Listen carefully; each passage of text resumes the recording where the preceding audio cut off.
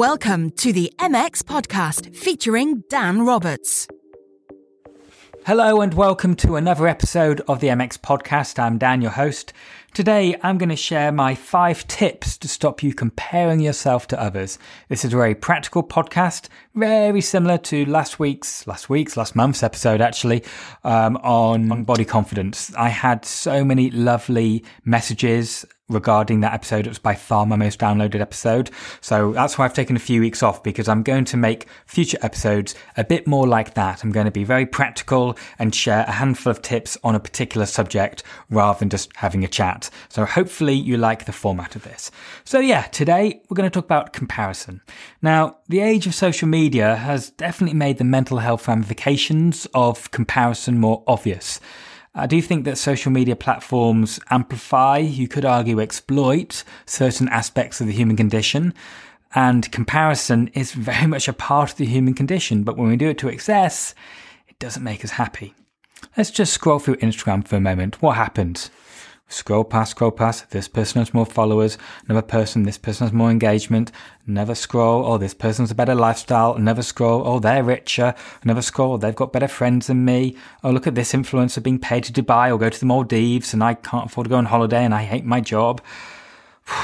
The more you scroll, the more we just feel rubbish. I think we humans are kind of suckers for punishment. It's like a morbid curiosity and it does us no favours. But why do we do it? Well, it's not just social media, which I'll talk about in a minute, but we do it to make sense of the world. That's why I do compare. It is very much part of the human condition. Think of any of the questions or debates you have in your head right now. For example, do you make enough money? Do you need to have a new kitchen?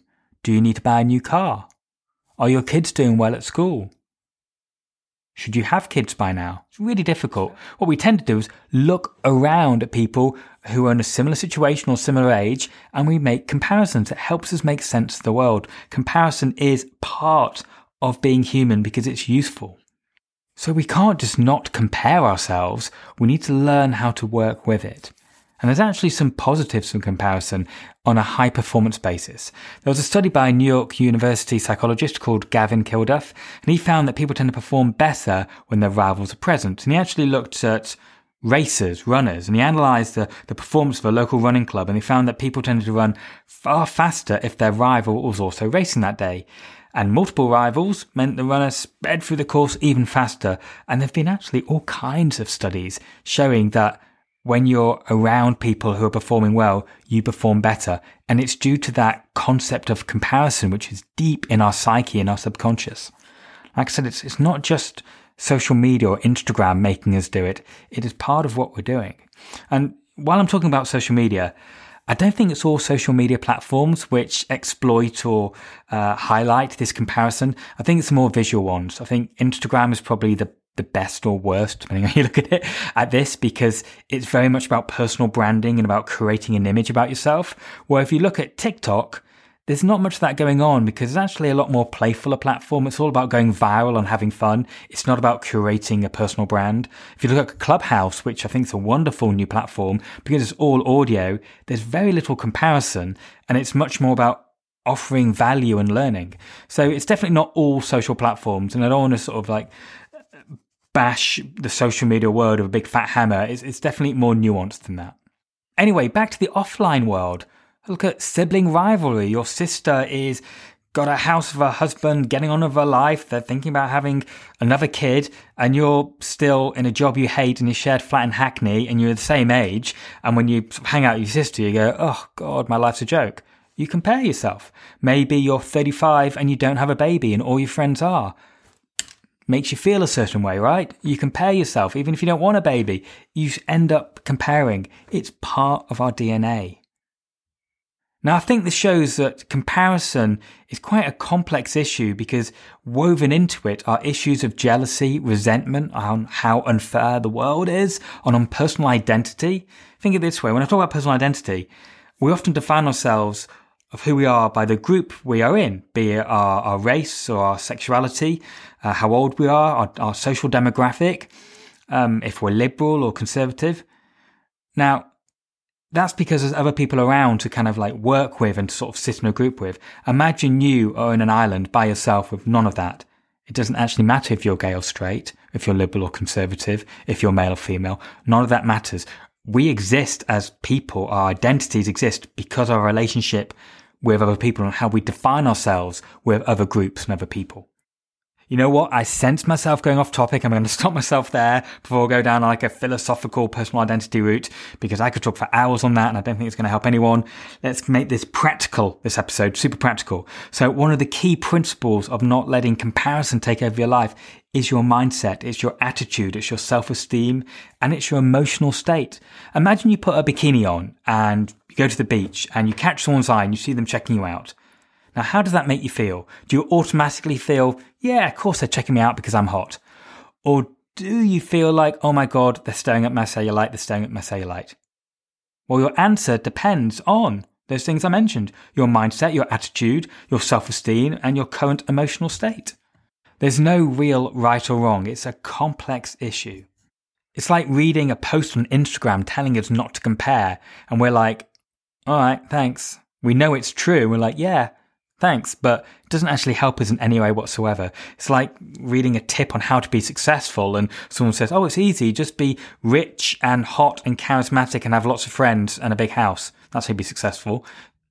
All right, thanks. We need practical information, okay? And that's where I personally love podcasts and love books, because you can go a bit more in depth than you ever could on Instagram or on Facebook or whatever. So let's start with my tips. Are you with me? You're still with me? You realise there's a bit of an issue, that comparing isn't good, that you probably do it yourself. I know I do. You probably compare yourself to others. Let's think of some practical ways. And I'm going to share 5 things I do myself, which I think helps. And I want to share with them you because I think you'll get some value out of this. Number 1, be aware of how your mind works. Be aware of what comparison is, when it's good and when it's bad. For example, if I just deleted everyone I follow on Instagram and only followed like the top 300 male bodybuilders in the world, would that be a good or bad thing?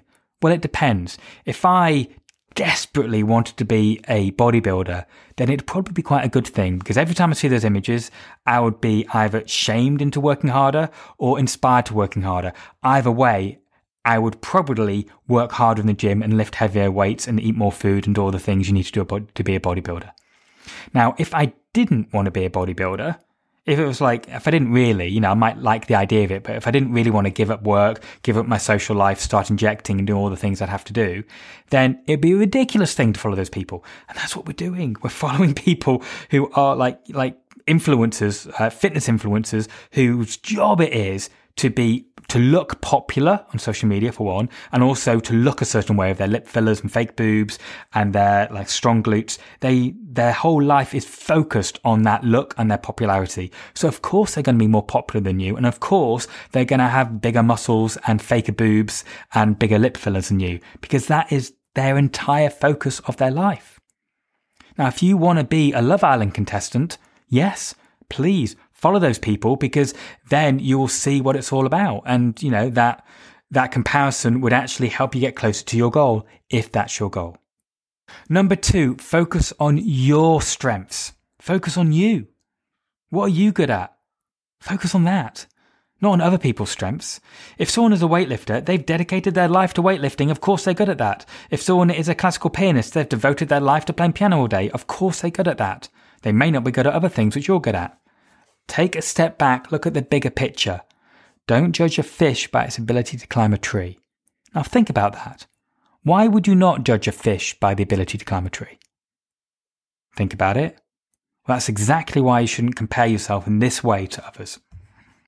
Number 3, don't always compare up to better people. When I say better, I mean people who are richer or stronger or skinnier or prettier or got a better lifestyle. How about comparing down? Comparing people who haven't got what you've got. This is how we get grateful. And this is, for me, a very personal thing. I started traveling a lot when I was younger. My first big trip was America, but my second big solo trip when I was 19, 20 or so was South America. Then I spent 6 months there, and I saw a lot of poverty in places like Peru and Ecuador and Brazil and stuff. But I remember going to India when I must have been 20, I was at university, and that really opened my eyes. I'd never seen that much poverty. I mean, Peru and places in Brazil are pretty poor, but India, which is a beautiful country, and as I'm recording this right now, India is having all kinds of problems with COVID. 200,000 people have died, and they're just having a nightmare over there. And it's such a beautiful country with beautiful people, and it's one of my favorite places. So it's horrible to see, but India has so much poverty. When you go there, when you come back to anywhere, you don't want to complain about your shitty little car, or your crap job, or the fact that someone's made a bit more money than you, or the fact that you're not verified on Instagram, or the kind of minor first world problems. It just don't mean anything. When you walk around a shanty town, actually same in Brazil, when you walk around a favela in Brazil, you feel just infinitely lucky for your situation. So have some perspective. Talking of India and that example I gave about, COVID is a great example of what's happening right now. Like, there's people in Britain right now complaining about not being able to book a summer holiday when there's hundreds of thousands of people dying around the world. Open your eyes. Don't always compare to the person next to you or compare to celebrities. Look the other way. We're so lucky to, I'm British. For me, I'm white, British, straight. I'm the classic privileged example. But I'm hyper aware of that. And I know I'm incredibly lucky. And my life is very, very blessed. And a lot of that is pure luck. Luck to the fact that I was born in Britain. Lucky that I was born in the 70s rather than the 1920s. Luck that I'm white because it's easier. Luck that I'm a guy because it's easier. In my profession, it's easier being a guy. Lucky that I'm straight. Not that nowadays it doesn't make much difference, particularly because I work in Soho. It doesn't make much difference if you go on straight. But I didn't have to deal with wrestling with my sexual identity as a kid. I didn't have any of that. It was straightforward. I fancied girls. It made life easier. So I know I'm incredibly privileged, and it makes me feel very, very grateful. You know what? Gratitude is the antidote to resentment, to jealousy, and to comparison. I urge you to practice it. It's also the foundation to manifestation and the law of attraction if you're into that shit. Okay, tip number 4, focus on your behind the scenes. Save yourself from giving energy to other people's highlights and focus on your behind the scenes, what you're doing right now, your goals, your ambitions, your mission. I promise you will not get consumed by other people's successes when you're focused on what you're doing and you really delve into the details. You develop mastery of your craft, be you an actor or a banker or an accountant or a personal trainer or whatever you're doing. If you really focus on being great at what you do and enjoying your life and really kind of creating the best life for you, then it doesn't matter what other people are doing. It's when we're feeling a bit rubbish about where we are in life, when we're feeling a bit either lonely or sad or dysfunctional or a loser, that's when we look externally, and that's when we're our worst enemy. So go back to your goals, think about your vision, think about your dreams. Who do you want to be? What do you want to achieve? You know what? Life is short and it's precious. You don't want to waste your energy in toxic relationships, toxic conversations, or toxic internal thoughts, and over comparing yourself to other people, and so much so that it makes you feel crap. It just makes no sense at all. It's a waste of energy. And I want you to be happy. I want you to feel good about yourself. So, be aware if that's happening. If you're finding, for example, that you're spending a lot of time on social media and it makes you feel crap, get rid of it. The world still goes on. You'll find you'll have a lot more free time and you'll feel better. And you know to go back to it later if you want to. Even if your work is completely dependent on it, well, you can always hire someone else to look after it. I think you have to be very careful with social media because it definitely amplifies, like I said earlier, particularly Instagram, particularly amplifies the comparison. So I think you have to be quite strong. I know for me, I'm a relatively strong guy. My mental health is pretty good. but I'm very careful about who I follow. I find a lot of accounts, particularly in my industry, in the fitness industry, incredibly toxic because a lot of people are reducing fitness just down to the way you look. And it's all about showing off. And it's kind of the opposite of why I coach. I like coaching people so they feel great about themselves. And yes, I understand people want to get a better body, but just to get a better body and forgetting about fitness and capability and health just seems absolutely ridiculous to me. So when I don't follow any bodybuilders, or, I have a few friends who do a modeling, but if someone just posts pictures of them with their top off, or girls like in bikinis, I won't follow them no matter how friendly I am with them, because it doesn't help me at all. It makes me either think they're stupid, or just it makes me kind of think about my own body, and I don't want to think about my own body. I like my body because I can do lots of stuff with it. I do not want to let it be reduced just to my six-pack or lack of, or my muscles or lack of. No, I don't want to have a relationship with my body like that. I refuse to have a relationship with my body like that. I like my body because of what it can do, not for what it looks like. And that's a very powerful and important distinction. So even for me, I find myself really being careful about who I follow. You should be really careful too, or get off it. All right, bit of a tangent about Instagram, but a lot of people talk to me about this. So yeah, I thought I'd mention it. Okay. Number 5, my final tip for today is slightly linked to what I said earlier, that comparison is entwined with often bits of jealousy and resentment. Have a look at the people you're slightly jealous or resentful of. Some people you kind of love to hate a little bit, be it on Instagram, be it in real life. Think about what annoys you about them. And then let me ask you this. What can you learn from them? Like, the thing which annoys us the most about other people is often because that thing is scratching like a scab deep in our heart, and we're like, actually, maybe I am a bit lazy. Maybe I should lose a little bit of weight. Maybe I should get a better job.